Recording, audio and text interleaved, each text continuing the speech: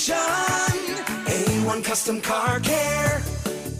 Good morning and welcome. You've got Dustin Atwood, A1 Custom Car Care, and Miss Sarah. How are you this morning? Good morning. How are you? Good. It sounds like you have a lot you want to talk about today, so we might as well just jump right in. Okay, sounds good. So earlier this week, I was on social media and I came across this video of this basically magical product.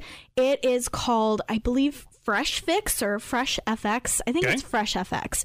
And what it's supposed to do is it's supposed to eliminate musty odors in your AC vents. Okay. And what you do is you spray it on the outside portion of your vehicle on your hood, kind of where the vents are. That's the fresh air intake, so that's what you're going to look for. And then you also spray it in your AC vents, and then you run your AC on high for like 5-10 minutes. Yeah. And so when I watched this, I thought two things. First, I was like, wow, that's really awesome, because I have a dog and, you know, I got dog odors. And then, of course, we go to the river in the summer, and so you get that kind of river smell in your vehicle. So there's a lot of odors that can get trapped in your vehicle.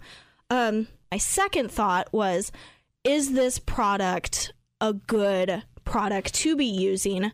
Is it something that you can necessarily trust? For sure. So first off, since it was on social media, it must be true. I'm just going to put that out there. That's our disclaimer. Secondly, that is legit. I'm not familiar with that product in particular, but we do stock it, and that's a normal process that we do on a lot of people's cars, especially folks with allergies. That's a big, big deal. I'm sure you've seen under your car, Sarah, where it drips water when your AC's on. That's your condensate drain. Well, that's part of what makes the AC work really well, is that the humidity inside the cab condenses and drips and runs outside. That's why it's more comfortable inside the car. As well as it's a very dark area because it's inside the dash, and it's obviously very wet. So that creates a lot of bacteria, or allows a lot of bacteria. So if I was going to use something, and what we use has an antimicrobial and disinfectant, it's almost kind of like what a hospital would use. So it's absolutely a very legit service. We've done it for many years. I do it on my personal vehicles. People that have pets, very key thing, because when you turn it on recirculate, it starts to cycle those dander and different things from your pets. And then people that smoke a lot usually like it because it kills a lot of that, secondhand smoker smell inside the car. And it also, every time you turn it on, you don't get a fresh blast of all the bacteria that's inside the vent. So I'm a huge proponent of it, and especially this time of year. I know I'll do it on our personal fleet of cars with mine and Stacy and the kids is probably a couple of times throughout the summer. So I think that's awesome that people are putting that out there and you were able to see that. So if you take a notion, I would love to do it and then just get your feedback on it and see what it looks like or feels like. I had to ask that question because I know every single product out there is not necessarily helpful for your vehicle. And that one has been circulating quite a bit on social media. So I thought I should probably ask Dustin before I get this $5 fix in a can. It's funny because, I'll see the social media stuff where, they talk about, winter air in your tires, or, some of the very extreme ones are like, drive nails in your tires for, winter traction. I don't know if you've seen any of those. Yes, I've seen that. Yeah. And thankfully, most people have, enough common sense to know that it's a joke, but there's a lot of information out there, and I'm always concerned that people, can tell the difference because some of them are pretty convincing. I know you've heard me talk for years at this point about the sealer or stop leak in a can that people put in their AC systems. That's thousands of dollars worth of damage, and really at no fault of your own. You believed the marketing. And on the surface level, it'd be awesome. If that worked that way, heck, I'd do it. But it really shoots you in the foot on these deals, and then I can't take it back for you. There's a lot of parts, a lot of labor, a lot of time in there, whoever does it, whether you do it yourself or you take it to somebody like us. And it really is hard for me as an advisor to come and say, hey, that $12 can of, AC fix in a can just cost you $2,000, and you still don't have AC, by the way. So that's a tough deal. Say you use this product and it might fix it for, couple times you drive your vehicle. Is there is there something that you should be more concerned about if this smell keeps returning? The only thing that I would be concerned about is if you don't see the dripping underneath the car. Okay. As far as it returning, it is a moist, dark area, and bacteria is going to grow.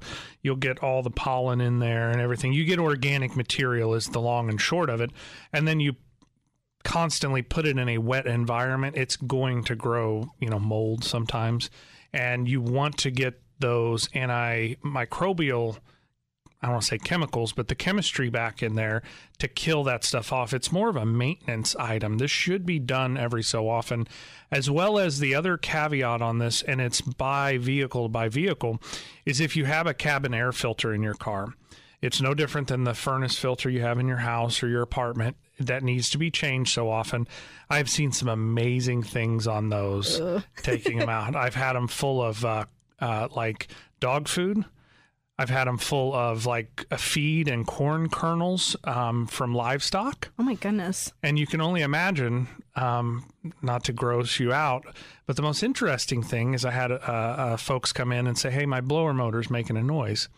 And so I'm all like contorted up under the dash, and it had a noise. So I'm taking the blower motor out, and it literally had like a dead mouse that my gosh. had perished. It was not alive. I've had live ones as well. But yeah, that was the smell in that particular car was mice. So that's always an interesting one that nobody enjoys at all. And that's not the first or last time that's going to happen. That happens quite often, unfortunately. Yeah, that would make sense. Yeah.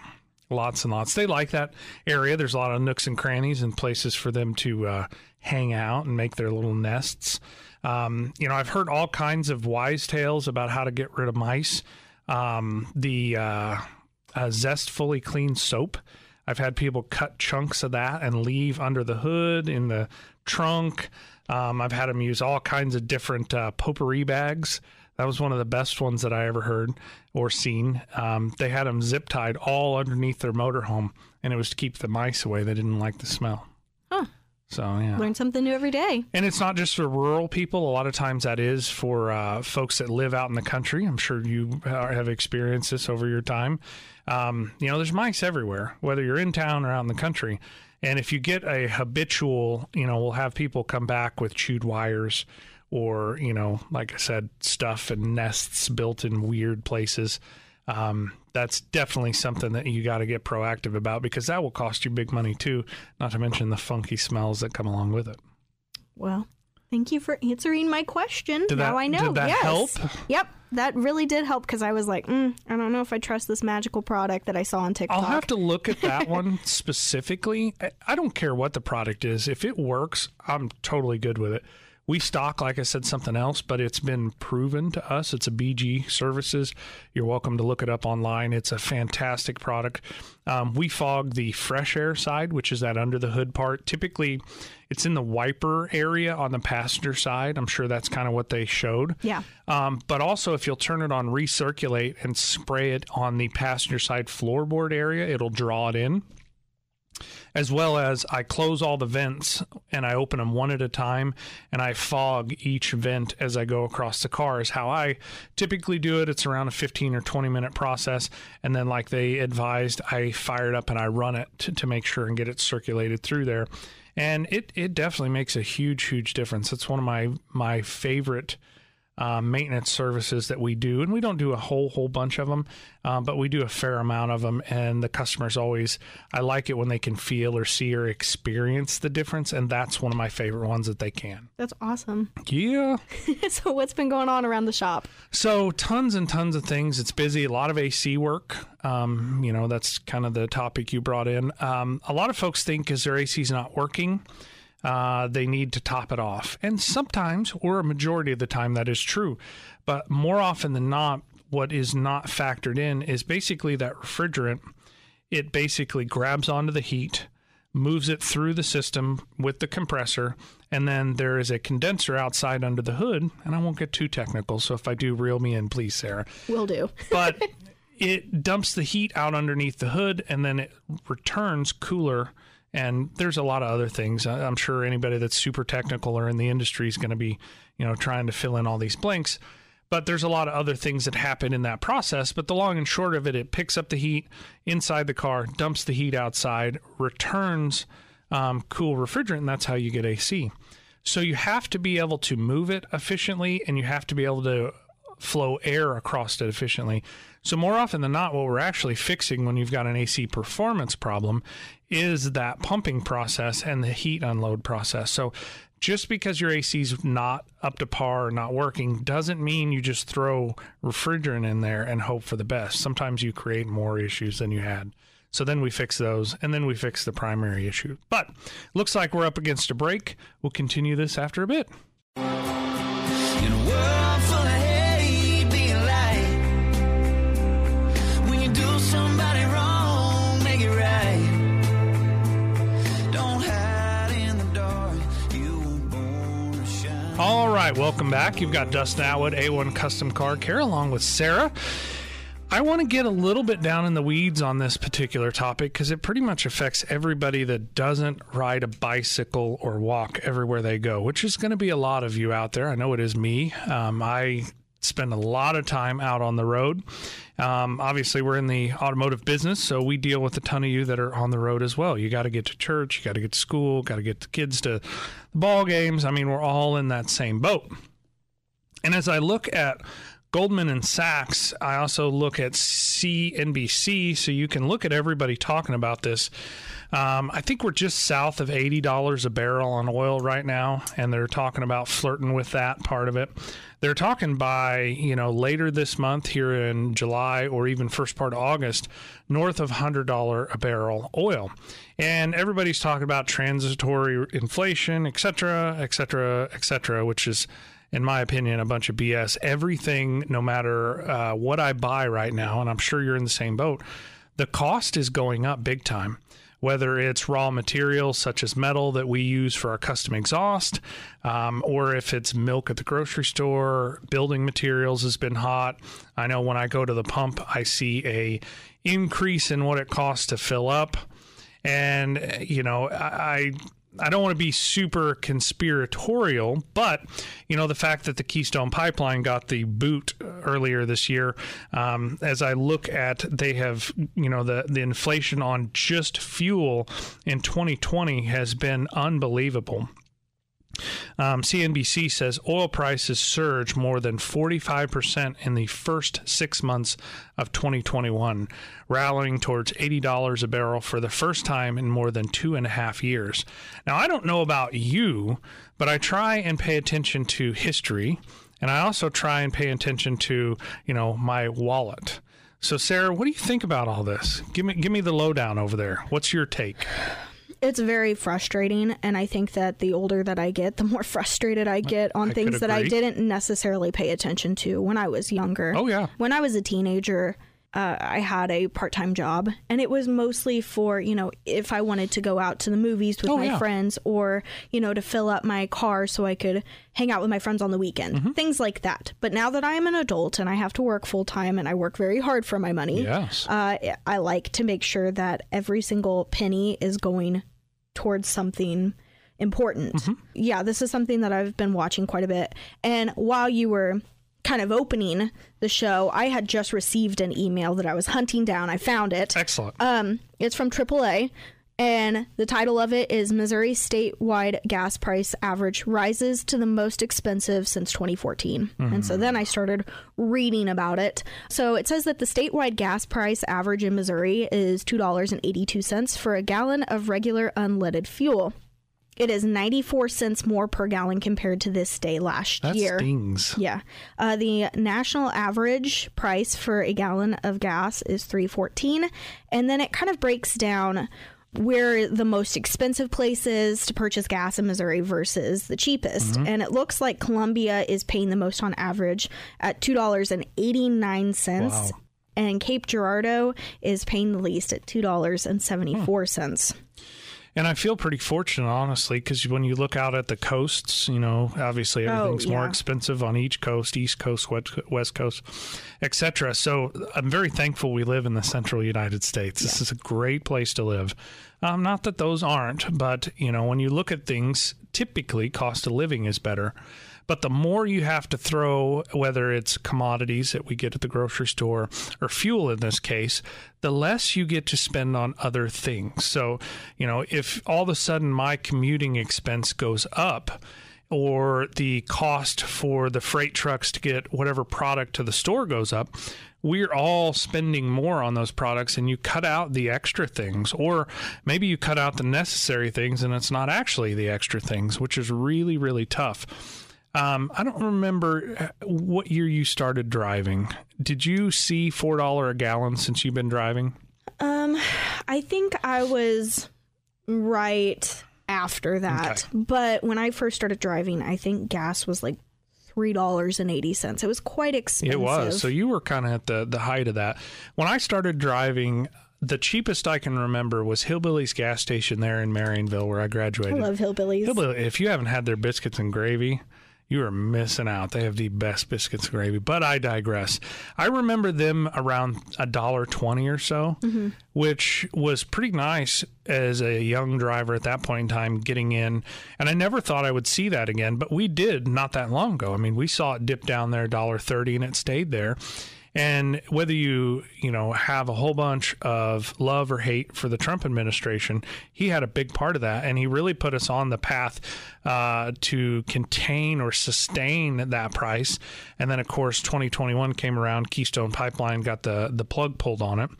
And you immediately saw the rise in fuel prices. And I have to believe that they're making intentional moves to drive up the fuel costs. That's my outsider opinion looking in. And that really frustrates the tar out of me, because they're taking us from energy independence, essentially, and having a surplus and selling it on the global market, and then working with our closest allies here in the North America area, and driving a big wedge between us and Canada, to where we can work together instead of, having to get it from people across oceans. And we all know how the supply chains have held up the last year or two. That's pretty frustrating. I was looking at some stuff as well. So you had some interesting thoughts about Canada and what they had played on that side of it. So how did that relationship work when they pulled the Keystone Pipeline? So we followed a lot of Canadian news. I think it's called CRTV. Okay, I'll have to look into that one. And I believe that's what it's called. That is their main, kind of like our Fox News, or like a mainstream media outlet. That's what theirs is. And I followed a lot of their news because they're pretty straight to the point. They're not like the United States mainstream media. You're not fed just the same thing over and over and over again. No, they tell you how it is. And they focused a lot on what is considered a boom town, which is basically a town that's grown overnight because of a certain demand. Kind of like what you saw in like North and South Dakota, those towns that just kind of popped up. Because of the discovery of resources that were beneath the earth, essentially. Yeah, okay. So they had quite a few of these boom towns that popped up around places that they were going to be working on this pipeline. And so you had these towns that grew, and of course demands grew. So whenever you have over 1,000 people moving to one area, of course you're going to have a place for them to stay if they don't have housing. So like hotels, you're going to have a place for them to eat. So of course cafes and restaurants. You're going to need people to help, like maids and cleaners and plumbers and so on and so forth. So that's how these towns really become boom towns. Well, I started following the story of these towns because as soon as the pipeline was shut off, these people were leaving in droves. There was a town population, and I wish I could remember the name of it. I remember talking about it during the morning show when all of this happened. Yeah. And there was one town that was like a 3,000 population, and like 2,000 people left within like a 5-day period. Wow. And there was people that had spent their investments to move to these towns, to open restaurants and hotels. And now it's like a ghost town. And not only does that community lose out on all the money, but of course these are traveling workers, a lot of them. If you're a pipeline welder, et cetera, that's a big one there. And then everything that goes along with it. Not only do you lose that revenue in that town, but they're sending a lot of money back to their residents or wherever that lives. So they're paying utilities and keeping their family going. And so it's really this tenfold thing. So they built all this they had ordered a ton of product. I think they scrapped a lot of that product, which is unbelievable on our side because those are urinized tax dollars out there that they just threw away like it was nothing. It's just unbelievable, but at a stroke of a pen that something like this can happen and really devastate us. And then, so we lose all that money, and then you and I are also paying a ton more money every time we go, whether we want to take a vacation or it's just normal commuting, etc. So I try and look at history, and I was in the automotive field the last time we got north of $4 a gallon, and I remember how it affected everything across the board. Folks were taking their high-profile vehicles, big Suburbans, Tahoes, excursions, expeditions, anything that was a huge high-capacity vehicle, and they were either parking them or the value of those vehicles plummeted drastically, and they all started getting their economy, kind of small, compact vehicles and going that route. So that's something to be mindful of. I'm not saying get rid of your big, high-profile vehicles, but history repeats itself more than not. So we need to be prepared for that. But we are down at the bottom of the hour. We'll be right back after the break.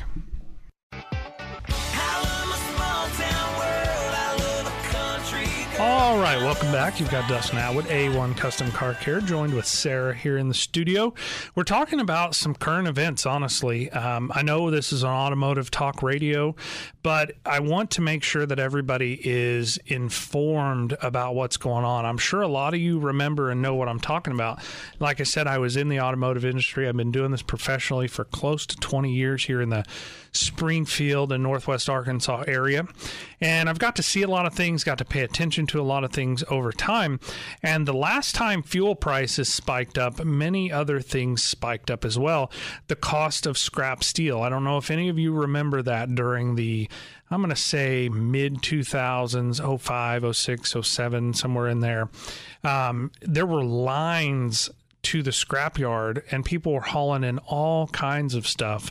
And the scrap price was crazy. I can remember one time, I think it was an E150 or 250 van that I had, and I took it into a local scrapyard here in Springfield, waited in line, I think, for almost 2 hours.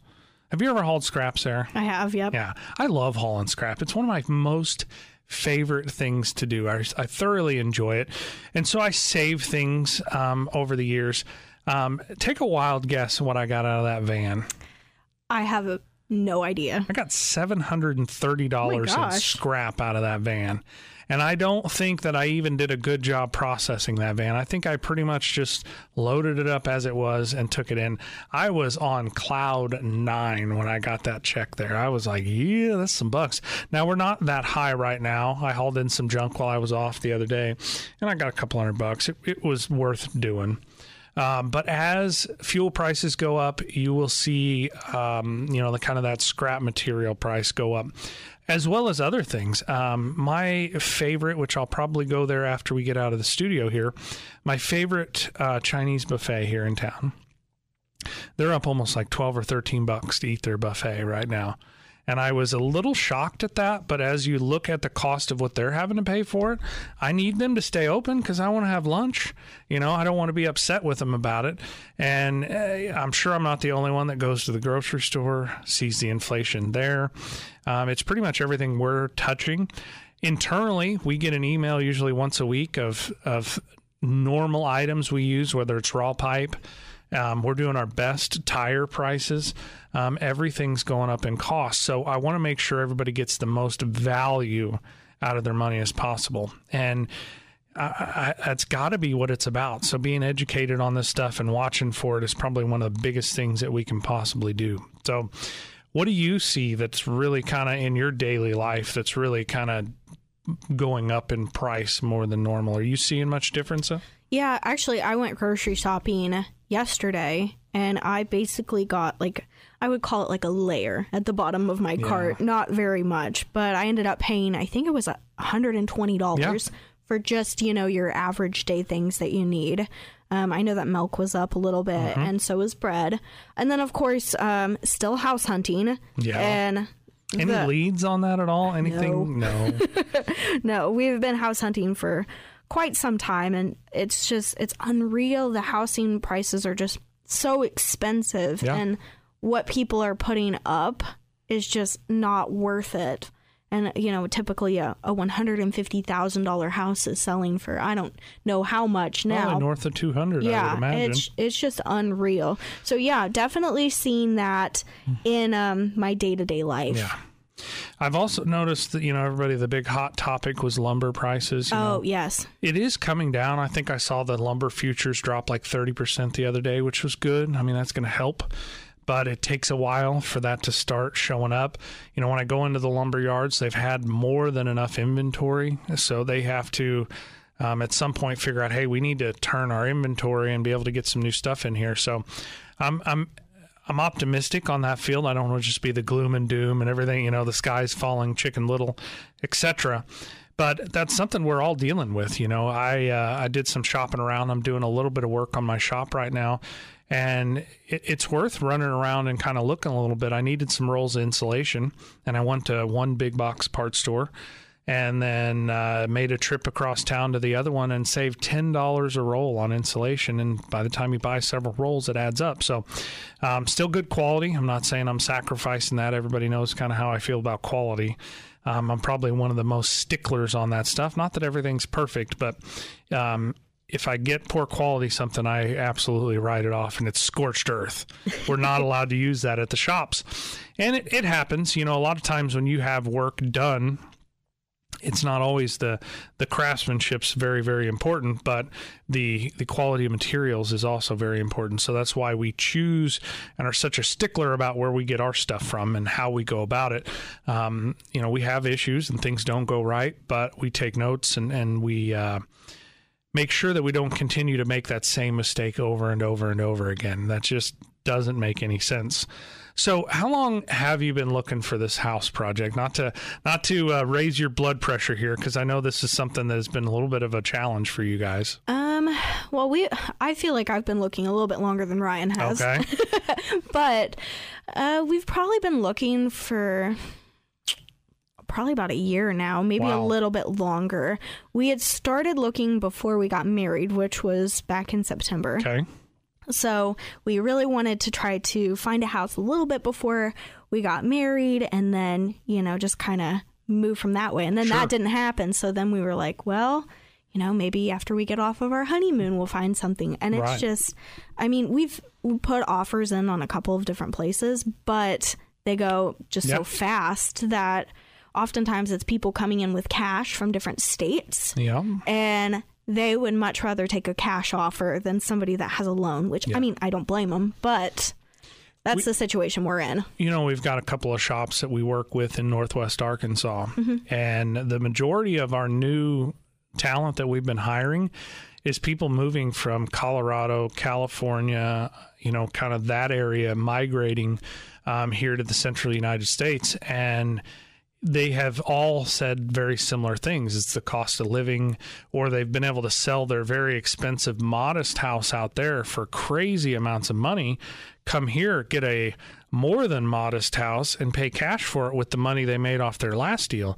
It's just incredible of what I see, the influx of people moving into this area, which is a great area. I was born in Joplin, Missouri, so I was from this area, but at a very young age, we moved up to the Chicagoland area, and I spent a lot of time there. And then when I was probably 10 or 12, we moved back down here. And I'm very thankful that we did. Not that it was bad when we lived in the northern area. There was a lot of great things that I thoroughly enjoyed about it. But the cost of living's better. I like the Four Seasons here. That's a really, really cool experience. Thankfully we got a little bit of snow last year. I know I've been talking about that for years at this point. But you still get summer, fall, etc., spring. And I love being about that part, or this part of the country, and still being able to get out and do some things with nature as well, whether it's hiking, floating, rivers, lakes, skiing, etc. So as you guys look at a house, are you focused in on one area? Does the commute matter to you guys? Is that something you think about at all? Not so much, but that's because I've lived in the country, so I know the kind of wear and tear that it can put on my vehicle. Yep. am ready for that. Okay. I know that my next vehicle definitely will have 4-wheel drive because we do have 4 seasons. So I do have to watch out for, that winter and even that early springtime. And even the springtime, because you have flooding and things like that. So yeah, definitely looking for something in the country, but I also know that I have to be prepared with a good vehicle too. I always think of my vehicles a little bit as equipment and capabilities of what it offers and what doors it opens for me. We don't live crazy out in the middle of the sticks, but we've got 4 acres outside of the Clever area, and one of my ways home is a low water crossing. And a lot of the year that thing's running, so thankfully I'm in a pickup truck, which is not that big a deal. But there are times that I got to turn around and I got to head probably another 5 miles out of the way. But I like capability, whether it's towing, hauling, whether it's people or, payload, etc., and what that offers. So as I look for newer vehicles, seems like about every 10 years is my normal cycle with a vehicle. And each time, I think of what I've been able to do, what I the gains, whether it's hauling more occupants or like I said, I do a lot of towing. But that opens a lot of doors. So early, I just wanted something to drive when I was a new driver. I didn't care what it was. And I had some super clunkers. I mean, some bad ones. I've probably owned, and I always thought I would be able to recall how many vehicles I've owned over the years, but I bet it's north of 50. Oh my goodness. Yes. But most of them were things nobody else could keep running, and that's why I ended up with them, because they were super cheap. But we do need to take one more break. We'll be right back after this. We've got a long way to go and a short time to get there. All right, welcome back. Of course, you've got Dustin Atwood and Sarah, A1 Custom Car Care, talking a little bit about things. As we go through, what we saw last time, and I'm jumping back to the fuel topic. We saw a lot of people that got rid of their vehicles or parked them. We also saw a lot of people that had vehicles that were paid off, that they had kind of parked, behind the barn. Maybe they had bought a new one and not traded their old one in. But we saw a lot of people going either into the economy, budget-friendly, fuel economy efficient car, or they were bringing out their old cars that they had parked for a while. And the reason that I bring this up is I'm starting to see some of that resurgence of people keeping their vehicles. We went through a phase. Well, I say a phase. In the beginning, cars were so expensive you had to keep them. And then all of a sudden they got pretty doggone cheap, honestly. When I got out of high school in, I think, the early 2000s, cars, you could buy a new Chevy truck for like $10,000. Brand new. You get some economy cars that were like $5,000 and $6,000. You get a decent car for $10,000. Now, if you try and buy anything, even on the cheap, that's $18,000 and $20,000. The reason I bring this up is because they're not as disposable as they once were, and you have to keep your vehicle. So I believe in the next few years, the folks that have paid off their vehicles and not gotten into extreme debt are going to be in a very, very good space. I don't think the deficit of inventory is going to last forever. It's still pretty desolate if you go to a new car dealership. There's not hardly any inventory there, which is really tough, makes things very expensive if you're in the car buying market. But the folks that have bought a good quality car and taken decent, if not good maintenance care of it, are going to be able to drive those cars for a very, very long time, barring somebody has an accident or a collision. So, Miss Sarah, with all of that preamble, if you will, do you have any expectation when you buy or finance a car? Do you ever think about that, of how long, your goal is to keep it? Yeah, so actually I had this conversation a couple of months ago when I needed some repairs to my Chevy Cruze. Yep. It's not paid off yet. Okay. It's almost there. That's awesome. Congratulations, by the way. Thank you. I'm very excited. But at that time, I was very frustrated because I was like, I have not paid this darn thing off yet, and please don't fail me before I get it paid off. Right. Or, I didn't want it to fail and then, just have it paid off, and then it's like, well, I don't even get to enjoy it. Right. I want to be able to enjoy my vehicle, and not have to pay a car payment. So that is one thing that I look for to kind of go back to your question. I look for a vehicle that I can enjoy for several years without having to pay a car payment on it, because car payments can be quite pricey and car hunting can be no fun. Oh, you've got that right. Yeah, especially right now with chip shortages and what have you. So I definitely want something that I can keep around a long time. I have been fortunate to have vehicles that last me quite a bit of time. Before I had my Chevy Cruze, I had a 2005 Dodge Stratus, and that was purchased brand new by my parents in, I think, 2004. Nice. So they had just gotten it when it was released, and it was something that I had. I mean, I think even you worked on that vehicle. I remember this. So I had it for quite some time. Yeah, you did. And it had quite a few miles. So I want something that's reliable. I don't want something that I'm going to have to kind of throw away, a throwaway vehicle, if you will. I don't want that. I want something that's going to stay around for years to come and potentially be something for maybe my future children, or something that we can keep as a backup vehicle. Oh, yeah. Because, living in the country, if something breaks down, you need a backup, and you can't just have an Uber pick you up or a taxi. Yes. My philosophy has always been, one is none and two is one. Yes. I think that's kind of a preparedness mindset, especially, and I'm sure a lot of that comes from living in a rural area, but I see folks, live smack dab in the middle of, a huge population area, and you drive by their house and they have typically a spare vehicle anymore. And I think that's very, very wise. That's kind of a blessing about, what we've got going on, is that you can have some extra transportation and it not really cost a huge, huge investment. I've got a buddy of mine who bought a brand new Chevy pickup. Now it is a 3/4 ton or 1 ton diesel. He's paying over $1,000 a month payment on that thing. And, he lived, I think the tax rate was around 7%. So I don't know how much he paid in just the purchase price of taxes on that thing, but I bet it was north of $3,000 or $4,000, which is insane. So having an older vehicle that you've paid the taxes on, you give it a little care. I mean, it's not uncommon to put $3,000 or $4,000 in that vehicle a year, possibly. But that is pennies. My mom recently, we were kind of on the fence about getting her a new vehicle, or whether it was time. And I know her vehicle, I think she told me she put about $4,000 into it last year. But by the time we figured up if she did go ahead and buy a new what she was looking at, it was a small SUV.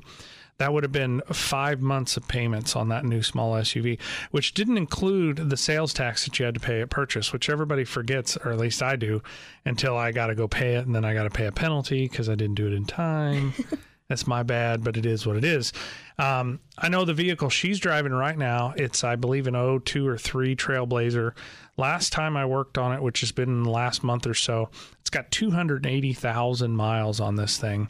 My sister, her last car, she's recently bought a new car. She had a Chevy Malibu, I think, for 12 years. It had probably 250 north on it, but she was able to drive it. I think she figured up 7 or 8 years with no payments. That's awesome. That is really where you get that return on investment. My goal with a vehicle is 10 years or more. If I buy a truck, I buy a car, I buy whatever, typically it's 3 to 5 years on payments wise. If I can keep it 10 paid off, I have gotten a huge return on investment. I'm not a big fan of lease vehicles. I'm not a big fan of, buying something and then, like, to your point, that it's not dependable, that you can't drive it and you barely get it paid off, and then you got to trade it in and get right back into debt again. That's that vicious roller coaster. So if I can make payments on it for 3 to 5 years, and then maybe I can buy something else. What I did this last time, instead of buying a new truck, I went out and bought a tractor. And so my allocation of budget, now I'm driving a couple of paid off trucks. They're older. They need some love and they got some character in them. But instead of that, I have the utility or the capability for the tractor. And maybe in your life, it's not a tractor. Maybe it's a boat or a four-wheeler or a side-by-side or a camper. Whatever the case may be, it gets you off that roller coaster of continuous car payments. That is a very, very cool place to be. And, I like to continue to put money towards something else other than my vehicle all the doggone time. I don't know about you. Absolutely. I was looking up new vehicles and, of course, we're having that car chip shortage. Oh, yeah. And I just read on Car and Driver that Ford has replenished their chip supply and they were able to finish thousands of F-150 pickups that have been setting in places like Michigan and Missouri. That's fantastic. So that's positive news. Update. Yeah. That is great. And hopefully the rest of the manufacturers follow suit. I would assume if Ford was able to get those. I was looking at Biden's energy proposal bill that he's got out there. And one part of it was a significant amount of money for us to start making these chips domestically. I don't know how that's not a bigger priority across the board, whether it's chips in this instance or our medications. The fact that we get most of our medications from overseas is absurd to me, let alone a lot of our food. We're probably one of the best set up geographic countries for growing and producing most of our own food. And then they write bills to where we take our food and we put it in our gasoline with ethanol and create more mechanical problems and things that cost you and I money from running ethanol. I talk with a lot of people that still don't know that they shouldn't run ethanol in their small engines. Your small engines are not designed for that. If we had done things correctly or continued on the path of trying to figure out how to use the crude oil that we have already and develop those processes with our neighbors, we wouldn't have to use our food to try and get us, propelled from point A to point B. So hopefully things continue in the right direction. I'm super excited. You found some bright spots there. I was not aware that they came up with some chips. That is a really, really cool thing. Yep, that is developing right now. That's so awesome. Hopefully we'll Breaking get to news. yes. You heard it here. Hopefully we'll get to hear more positive stories come out throughout the day about that. I know there's people wanting vehicles. Hopefully the inventory shows back up. As always, Miss Sarah, I've thoroughly enjoyed having you on the show. We'll be here next week, and we'll see you then.